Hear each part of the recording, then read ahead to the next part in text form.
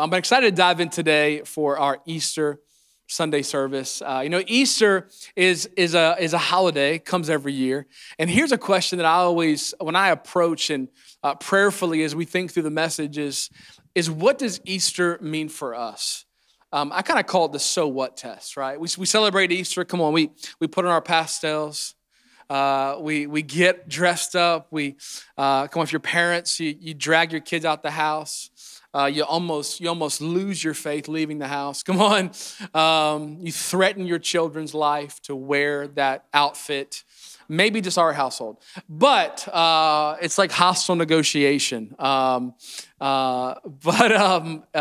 get out and to come together. And many of you have plans afterwards, whether grab brunch with a close group of family and friends. But I want to talk today about what does Easter mean for us? What's the significance of this day for us?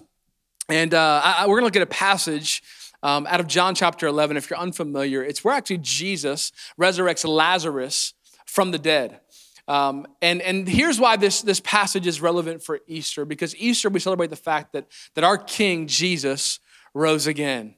And we celebrate that, but in this story, he actually makes a statement about himself, really foretelling what he was going to do, because he says that I am the resurrection and the life.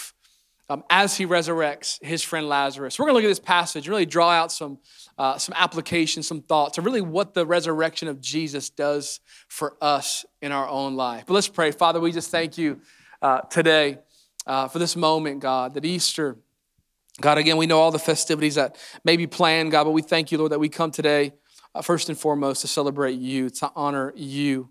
And God, I pray that you would speak to each and every one of us today as we open up your word. That you would speak through my voice, and we posture our hearts and our minds to receive from you. It's in Jesus' name, amen. So we're going to be in John chapter 11. If you have your Bibles, I have them on the screen behind me, on the screens in the back as well. We're going to read a little bit of scripture. Let me give context. So Jesus, his friend Lazarus had died. He was friends with Lazarus, Mary, and Martha. And what I love about this passage is a number of things. One of the things is that Lazarus and Mary specifically, they were actually known as notorious sinners. They were known for their unholy lifestyles. They were known publicly. Come on, you know you're really good at sinning when you're known for it. Come on, like the word on the street is like not what you do for a career, like what you do that's not so great. And I love the fact that Jesus befriends sinners. Aren't you glad that's our God? See, sometimes I think we have to remind ourselves on who Jesus actually is, because sometimes we've been around church for any number of years. Sometimes I think we can kind of get a nice pearly polished version of God, that he's this God high up above. And yes, he is high up above, but the good news is he came way down below. He took on flesh and bones, and who he spent his time with were people that nobody thought he would. And that's good news, because that means there's room for each and every one of us. So what happens is Martha sends word to Jesus, your friend Lazarus is dead. Now they thought because Lazarus is dead, Jesus is gonna run. That's his boy. They've been hanging out for years. He's gonna run, heal him. All's gonna be good. Doesn't happen. Jesus actually waits 2 days. And it says this, upon arrival, Jesus found that Lazarus had already been in the tomb 4 days. So he was dead 4 days. Now, Bethany was less than 2 miles from Jerusalem. And many Jews had come to Martha and Mary to comfort them in the loss of their brother.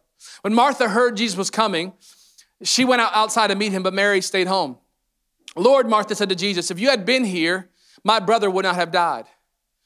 But I know even now, God will give whatever you ask. Jesus said, your brother will rise again.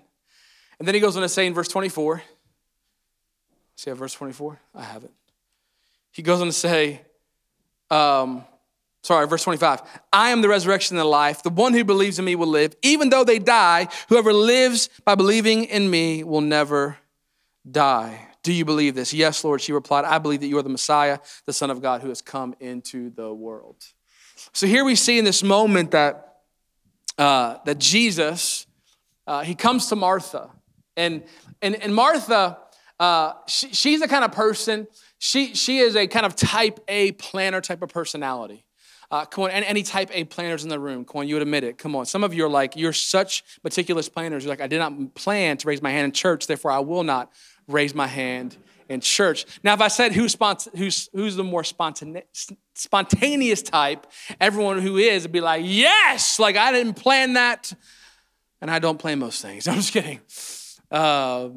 Martha was like your get it done kind of person. She has a plan for her plan. Come on. She got a task list for her to-do list. But here's the thing. A lot of times we've been around church, Martha can get like a bad rep, but here's the thing. Without Martha, the world would stop revolving. Come on, somebody, right? Martha's make the world go round, right? So there's benefits to both. So let's not get that twisted. So Martha, but here's the tension. Maybe you've been there before. Martha's a planner. And sometimes a downside of a planner sometimes we can try to use our plans to control the situation. I know I'm stepping on some toes. I'm sorry. I know it hurts. Just ice them after service. And listen, her plan did not work out. Her expectations were not met. Have you ever faced the tension of God not meeting your expectations? I spoke to someone this week and they were like, I was praying so long for something and it didn't happen. That's hard. That's hard. Can we just acknowledge that? Can we acknowledge the tension that sometimes God does not answer prayers? I'd love to sit up here and be like, man, full of faith, you pray and God will do it. And yes, he may. But here's what I found. See, the Bible says God's ways are above our ways. And here's the reality. If God always met your expectations, you would never give him room to exceed your expectations. And our God, Ephesians 3:20, does exceedingly and abundantly and above all you could ever ask, think, or imagine. And so if he always did exactly what you wanted, can I just be real for a moment? If God always did what you wanted, then he would then be coming down to our level. But we want him to remain a supernatural, all-powerful, all-loving, right? God. And he wants to exceed our expectations. He wants to do exceedingly and abundantly above. So she has this frustration point. And then here's how Jesus responds. He says, I am the resurrection and the life. He didn't say, hey, Martha, don't worry. Don't worry, girl. Listen, you know me for years. We go way back. You know how I do, right? No, he didn't say that. He didn't say, don't worry, Martha. I'm going to raise him back from the dead. He referred to who he was. I want you to catch this. Because Jesus did not want Martha to build her faith upon what God could do, but build her faith upon who he is. Because who he is will never change. He's the same yesterday, today, and forevermore. What he does may change. Your circumstances may shift, but who he is can never change. So he's saying, Martha, build your faith on who I am. Here's the good news of the resurrection of Jesus, is that the resurrection of Jesus, this is point number one, it actually restores our faith. Restores our faith in him. See, can I be honest for a moment? Well, I am going to be honest for a moment. Here's the reality. When our faith, and I say this very humbly and compassionately, I hope you hear that heart. When our faith is shaken because things didn't work out how we hoped, then perhaps it was because our faith was in the hope, not in the one we put our hope in. Maybe our faith was actually in the plan that our uncle would get healed, that he would be the one, that our marriage would make it, that we would get pregnant, that I would get that job, and maybe not in the one who is the giver of all good gifts, the Bible says. Again, I'm compassionate because I understand I've been there where you're let down, you're disappointed. I know many in this room personally are experiencing disappointment. But what I'm saying is God was calling Martha to something higher, and I believe today he's calling us to something higher, church. He says, I am the resurrection and the life. It reminds me of Proverbs chapter 3 where it says, trust in the Lord. Not in the ways of the Lord, not in the activity of God, not in the blessings of God, not in the answered prayers from God. Trust in who? The Lord, not in what he does. He says, with all of your heart, lean not into your own understanding, and all your ways submit to him, and he will make your path straight. I love Psalm 119. The psalmist David, later known as King David, writes, you are good, and what you do is good. That's who God is. He is good. His nature in essence is good. And here's good news for us. Romans 8:28. And we know that all things. Can we stop right there? He didn't say that we know that some things, that we know that most things. We know that all things, 100% of the time, all things work together for good to those who are loved God and are called according to his purpose. Can I help you out today? If it is not good yet, God's not done yet. Keep trusting in who he is. Keep trusting in his character and his nature. Keep putting your trust and faith in him. Don't put your trust and faith at what's going to happen at the end of this pandemic. Don't put your trust in the faith of what's going to happen towards the end of this year. Actually, the Bible says everything else in this world is actually shakeable. Haven't we seen that this year? We've seen entire countries shaken by a virus. I don't say that lightly. Can I tell you, we serve a God whose kingdom can never be shaken. A kingdom who knows no end. A kingdom that we cannot see with our natural eyes, but it's more real than the actual chair you're sitting on right now.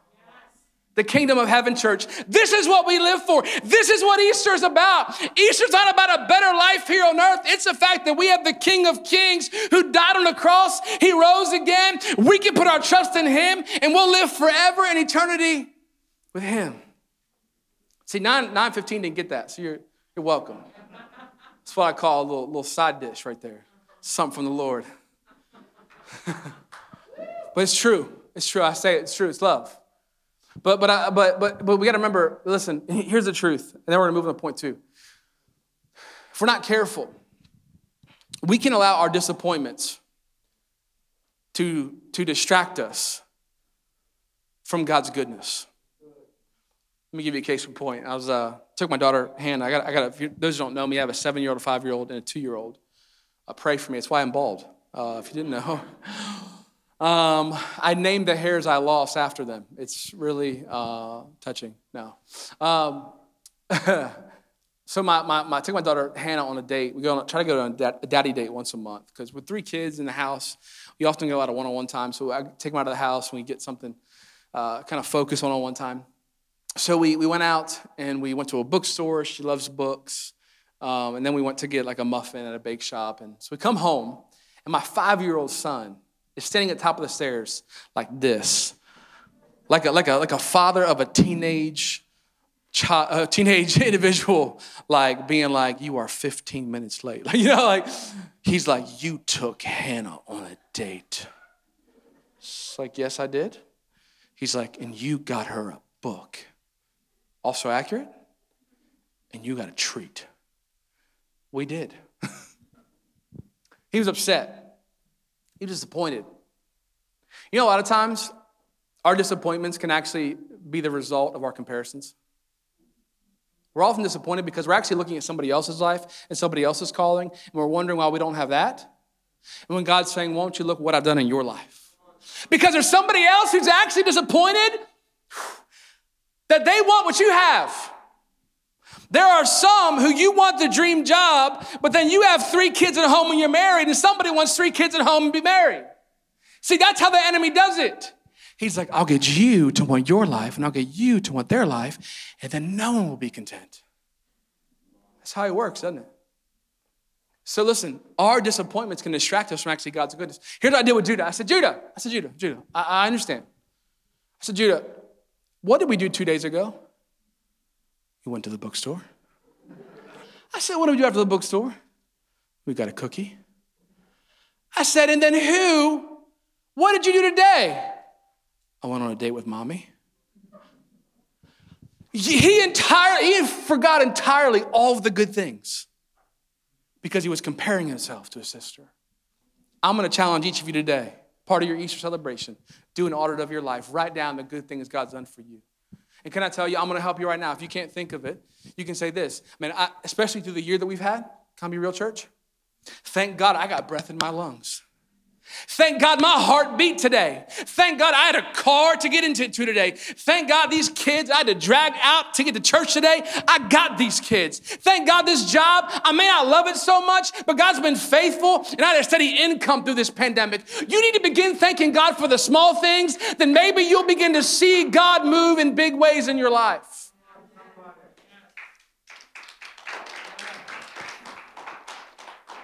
He restores our faith. He is good. What he does is good. Here's number two. He revives our soul. He then goes to Mary, right? He goes to Martha and he goes to Mary. And I love Mary. Mary is an emotive individual. She's a feeler. Any feelers in the room? Come on. I'm a little bit of both. I can be emotional, if you can't tell. So I kind of vibe with Mary. She reaches the place where Jesus was. She fell on his feet. And she says, Lord, if you had been here, my brother would not have died. When Jesus saw her weeping, and Jews who had come along also saw her weeping, he was deeply moved in his spirit and troubled. Where have you laid him? He asked. Come and see, Lord, they replied. Then Jesus wept. Come on, if you want to have a Bible verse to remember, start with John 11:35. Jesus wept. Come on. You're welcome. That was free. Then the Jews said, see how he loved him. So he saw Mary. So here's Mary. She comes and she throws herself down at his feet. And she's in this posture that's very vulnerable. She's lying down. And just so you know, in that culture, in that time, in war, in the act of war, when an army would surrender, they would literally lie down face first. It was the most vulnerable position, saying, it's like waving the white flag. Like we give. That's what Mary was like. It's a very vulnerable position. Here's what it tells me. Mary knew that Jesus could handle her vulnerability. Have you ever been around someone that you knew you couldn't be like 100% real with? Like I can't be my real self around this person because they're not going to receive it. Like they can't.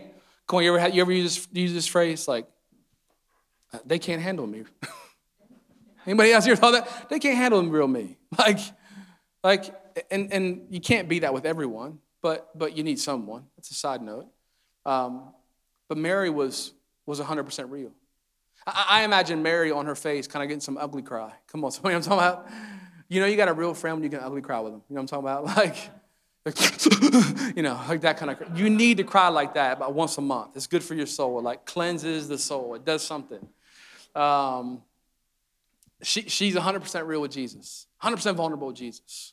Here's what she understood. Hebrews 4 says this, for we do not have a high priest, referring to Christ, who is unable to empathize with our weaknesses, but we have one who has been tempted in every way, just as we are, yet he did not sin. Let us then approach God's throne of grace with confidence so that we may receive mercy and find grace to help us in our time of need. Here's what it says, that we have a God who can empathize with us in all of our weakness. Now, for those of you who are unfamiliar with the life of Jesus, let me give you some context. Jesus was betrayed by one of his closest friends. Have you been betrayed and hurt in your life? Jesus can relate. Jesus experienced physical suffering, which we all know Good Friday was all about his suffering. If you're in physical pain, Jesus can relate. Do you know if you were in mental and emotional anguish, Jesus can relate? Because in the Garden of Gethsemane, he was anguished in his soul. He can relate. So we have a God who understands when you have chronic pain in your body, he understands physical suffering. When you are like 41% of Americans right now experiencing clinical levels of anxiety and depression, and you are anguished in your soul right now, he understands. We have a God who understands, a God who empathizes. And when you talk to somebody who can empathize with you, it enables you to be more real and vulnerable with them. You know, in Isaiah 53:5, the scriptures say that Jesus was crushed for our iniquities. He was pierced for our transgressions. He was crushed for our iniquities. He was referring to his on the cross. I don't want to spend too much time on the cross because today's Resurrection Sunday, but there's no resurrection without death. But on the cross, when he was on the cross, a Roman guard came up to him and they shoved a spear in his side to puncture his heart, basically to make sure he was dead. When they did that, blood and water both came out, which medically, what that tells us is that Jesus was already dead. And his chest cavity had already given in. What it tells you, what did Jesus actually die of? That's physically speaking, a broken heart. Catch this, Psalm 147. Verse 3, he heals the brokenhearted and he binds up their wounds. Catch this. Jesus died of a broken heart, in part so he could heal yours. That word broken heart, here's the actual translation in the original Hebrew. It literally means a shattered self. Like that feeling you got when you find out a loved one died. That feeling when you find out when you realize your marriage is ending. That feeling you have when that dream job you didn't get. Or that med school you applied to, you didn't get in. That shattered feeling. He says he heals our broken heart. Our God cares. I was writing to my son Judah when he was 2 or 3 years old. He got into branded Band-Aids. I don't know if anybody's rocking a branded Band-Aid today, like a Paw Patrol Band-Aid, a little Mickey Mouse Band-Aid. He loved Paw Patrol. If you don't know what Paw Patrol is, they are a group of super pups that saved the world. So it's about it in a nutshell. Pretty amazing. But he loved Paw Patrol. And we had Paw Patrol Band-Aids. So he would literally, I think he faked boo-boos. Because he would get a boo-boo. He'd be like, Daddy, I need a Band-Aid. And literally, I'm not kidding, he would have them all over his arm. It was like he was getting a tattoo. He was just covering his body with them. Now, every time he would come to me, I knew, okay, I don't think he's not bleeding. There's really no scrape. I think he's making it up. But I'll give him a Band-Aid. Even if he had a minor scrape, he would come to me. And here's the thought I had. You know how quick I was as a father to bandage his wounds? Can I tell you, sometimes what can happen if we're not careful in church and with God is we can think to ourselves, Jeremy, that's great to hear, but my situation compared to other people's situation, mine's not that bad. And here's what we're saying is we're saying unintentionally, God, my hurt is too small for you. You don't need to bother yourself with that, God. You're kind of CEO of the world. You don't need to know about my heartbreak because my relationship ended. You don't need to know about my sorrow because I didn't get the job. Can I tell you, in the same way I was quick to bandage all of Judah's wounds, God cares about all of your heartbreaks, all of your hurts, all of your hardships, all your stress. So here's what you do. Here's how you respond. Psalm 55:22. Scripture says, cast your cares on the Lord and he will sustain you. Let me give you this note. It says, cast your cares. That's not a suggestion. It's a command. Do you want to know why? Because we cannot handle our own burdens by ourselves. You were never intended to carry those burdens. That word cast literally means to violently throw. It's like a shot put, like get off me. God, this is yours, not mine. Cast your cares. It reminded me of my daughter, Hannah. I want to show you this visually. She, we went on a road trip not long ago, and we went on a couple road trips over the pandemic and couldn't travel much, so we did these little road trips with the kids, and we went on this one, and I'm out on the front porch, and I'm waiting for them to come out. She has 3 bags. She has one bag, this is typical for her. She has one bag, which is her clothes bag. One bag, which is her toys bag. And then one bag is for the car. You know what I'm talking about? It's books and little activities and different things. So she comes and brings those 3 bags out. So I'm sitting at the porch waiting for her. So she comes and literally drops off each of the bag at my feet and goes into the car bag free. I'm like, what are we running around here? Where's my tip? I don't get paid enough to be your father. Any parents ever feel that way? Come on, just be real. Help a parent out. Come on. I know we brought him into the world, but she had no issue. She knew, I know my dad. My dad will lovingly and willingly carry my bags for me. I can drop my baggage off him anytime I need to. Here's the reality. Is we all got baggage. We all got various types of baggage. Some can maybe feel a little bit smaller. Some can be a little bit larger. But we all got baggage. And here's what baggage may look like. Baggage may look like Maybe we have some anxiety, some cares, some burdens that sometimes inhibit us from sleeping through the night because those things are running through our minds. That maybe interfere with our interactions with other people because what's running through our minds. Maybe has even caused tension headaches, and that's what that can look like. And it can also look like the baggage of maybe feeling lonely. Maybe you're single and you live alone and working remotely, and this pandemic has been hard. Maybe for you the baggage is just feeling overwhelmed. Maybe you're a parent. You've been working from home. You've been kids have been doing remote school. You've been having to wear multiple hats at multiple times, all of the time, feeling overwhelmed. And can I tell you, here's a reality. We all have baggage. And if you don't think you have baggage, that's your baggage. Come on, aren't you glad you came to church? We all have baggage. Financial stress.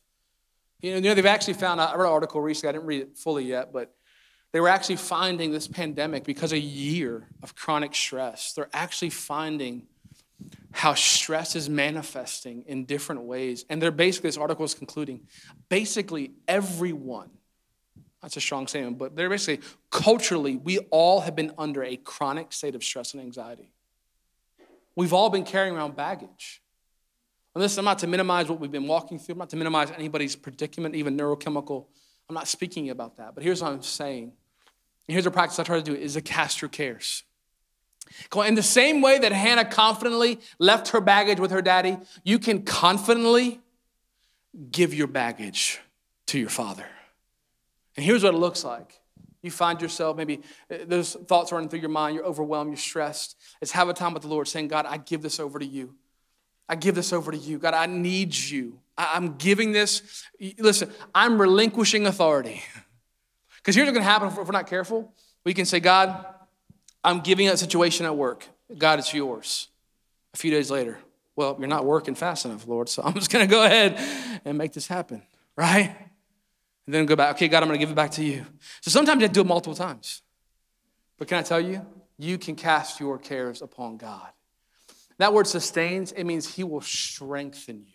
He will nourish you. Listen, because of his resurrection, he can restore your soul. Here's the last point, is that the resurrection of Jesus redeems our life. So now he comes to Lazarus. He's talked to Mary and Martha. Now he comes to their brother. And he says with Lazarus, he goes to open the tomb. He says, open up the tomb. And Martha said, no, Jesus, it's gonna stink really, really bad. Here's what Martha was worried about. Just if you read between the lines in the scripture, is she was worried. She had told her friends all about Jesus. There was a crowd there. And she was wondering, what if the God who I saw heal blind eyes, the man who said he is the Son of God, what if he doesn't do it right now?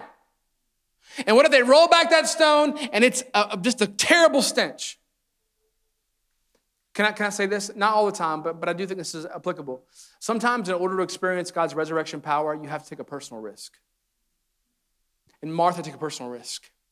Let me give you other context. Jesus came on the fourth day. Why was that significant? Because in that culture, at that time, in Jewish culture, it was believed that for 3 days after someone died, their dead spirit hovered around their body. So within those 3 days, if they came back to life, it was because their dead spirit re-entered their body. So Jesus showed up on the fourth day. Why? Because he wanted them to see this is not the work of man. This is not even the work of your cultural beliefs. This is the hand of God. He wanted to show them, I know no bounds. My power extends beyond cultural boundaries. My power extends beyond natural limitations. I'm going to show up on the day where you think there's no hope. I'm going to show up on the day when you begin to, the people who came to visit pack up their bags. They begin to check out of their Airbnb. Come on. They're like, it's over. Let's go ahead and move on out. He shows up then. Here's what the resurrection does for us. The resurrection does in our life personally is the encouragement that it's not over until our God says it's over. It's that actually your worst day is not the final day. Because they would have thought at that point, day 4, this is over. Lazarus is dead. Make funeral preparations. Let's schedule a viewing. Let's pick out a casket. And Jesus shows up and says, hold on. Because he told Martha, I'm the resurrection and the life. So he took away the stone. He says, Father, I thank you that you've heard me. I knew that you always hear me, but I said this for the benefit of the people standing here. Don't you just love the boldness of Jesus? He's like, yeah, Dad, I know you always good. These people, not so much. That's a Jeremy International version. Show off, Dad.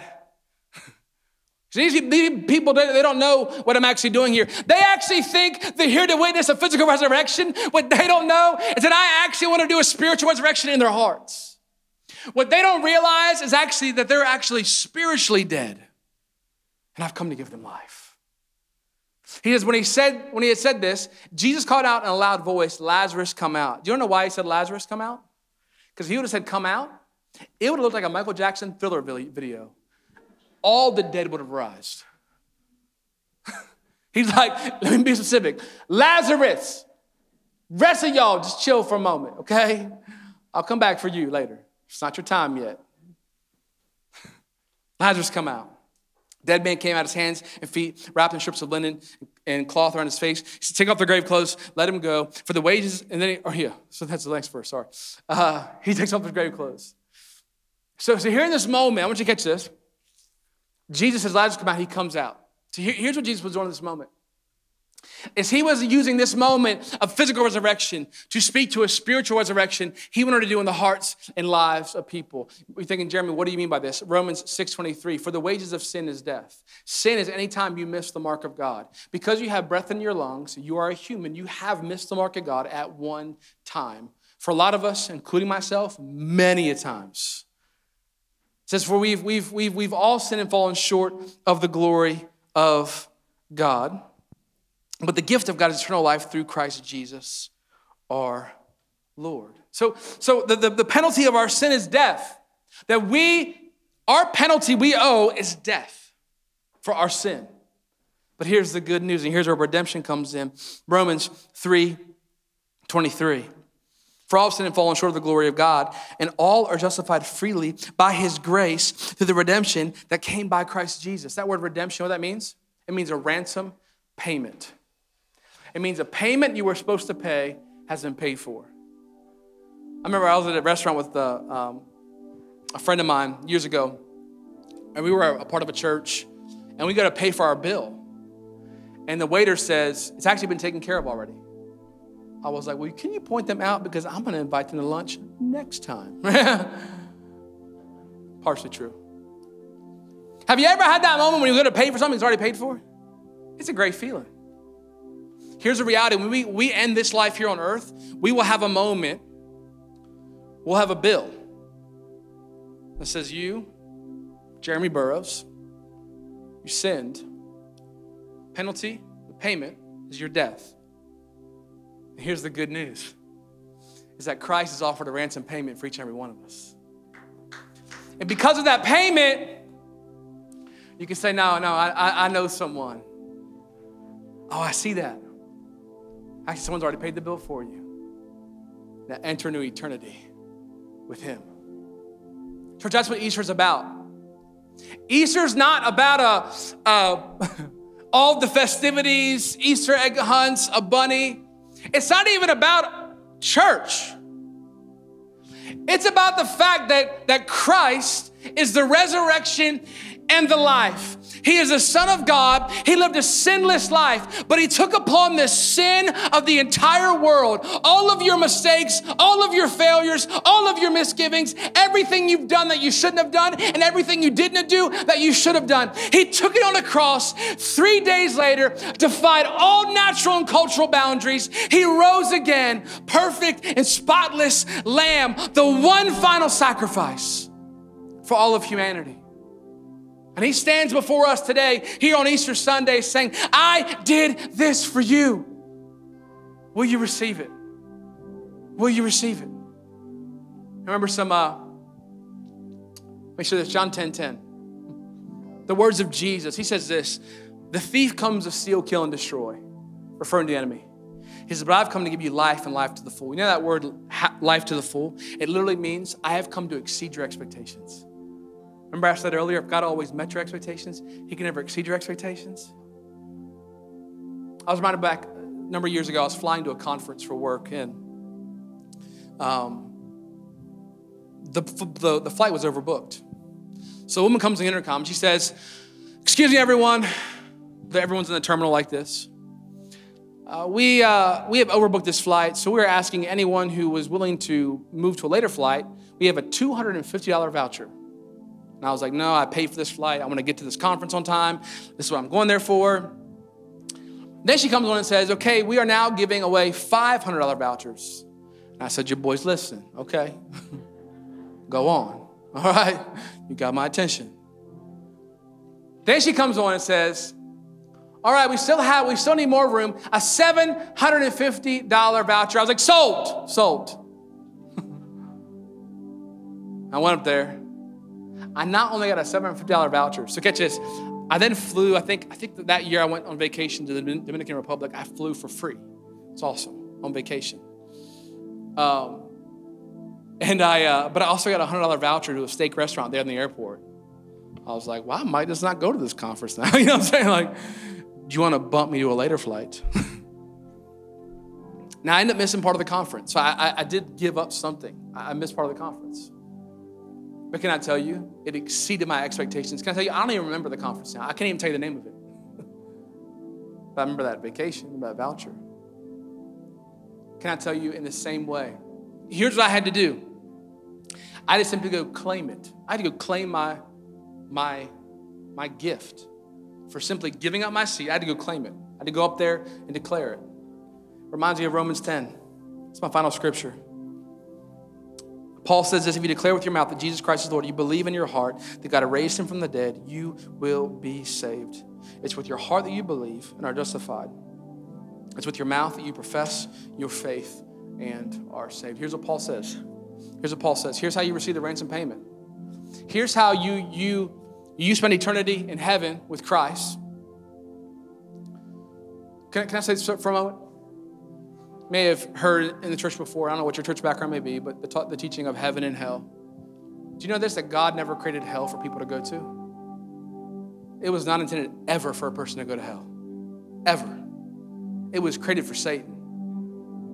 He has prepared a place for us in heaven. He died on a cross on Good Friday and resurrected on Easter Sunday so you could go to the place he prepared for you. And what does Paul say? How do you receive that? You just believe it in your heart. I believe that he is the resurrection and the life. That's why, remember to the beginning of our point, he said, believe in me, not what I do in me, because I'm the resurrection and the life. Believe me, then confess with your mouth. In the same way, I had to go up to that. I believe that woman. $750, I believe her. Now I'm going to go claim it. So I had to go up there and say, ma'am, I'm your man, right? I'll take it. He's saying you believe in your heart and you just confess with your mouth. Jesus, your Lord. You're saved. That's the good news of Easter. You don't have to fix yourself. You don't have to become more moral or more holy or stop drinking that or ingesting this or watching that or going there. or thinking those things, you don't have to stop. In fact, Jesus will help you find more freedom. Jesus will help you stop doing things you don't want to do. Jesus will help you with all of that. More importantly, he just wants you. He says, I did this for you. Easter's about him and what he did for us. We simply believe it. We confess it. I'm going to help you with the confession part. Here's what I want you to do. I want you to bow your heads, both here in Bethesda and online. Everybody, I want a moment of just privacy. I want to ask a simple question. If you're here and you've never made the decision to follow Jesus, you've never received a free gift. It's a free gift. It's unconditional. No conditions, no strings. A free gift of what he's done for you. A ransom payment. So that when you, at the end of your life, arrive before heaven, and they'll say, paid in full, enter. Spend eternity with him. So he can exceed your expectations here on earth. That's what he did for you. If you've never made the decision, you never received that gift from Christ, I want to invite you today to receive that gift. I'm going to help you with the confession. You just simply believe in your heart. No one looking around. But on the count of 3, I want you to lift your hand because I believe the importance of a physical just action of just saying, that's me. You can simply put it up and then put it back down. I just want to know who I'm praying with. So if that's you, if you're saying, Jeremy, today I want to see the free gift of salvation and eternal life, I want you to lift your hand on the count of 3. 1, 2, 3. Just lift it up. So that's me. That's me. That's me. Awesome. Awesome. That's great. All over the room. That's great. A few more moments. Just say, that's me. Just put it up. Say, that's me. That's me. You can put it up and put it back down. It's great. You can put your hands down. I want to ask for one more group.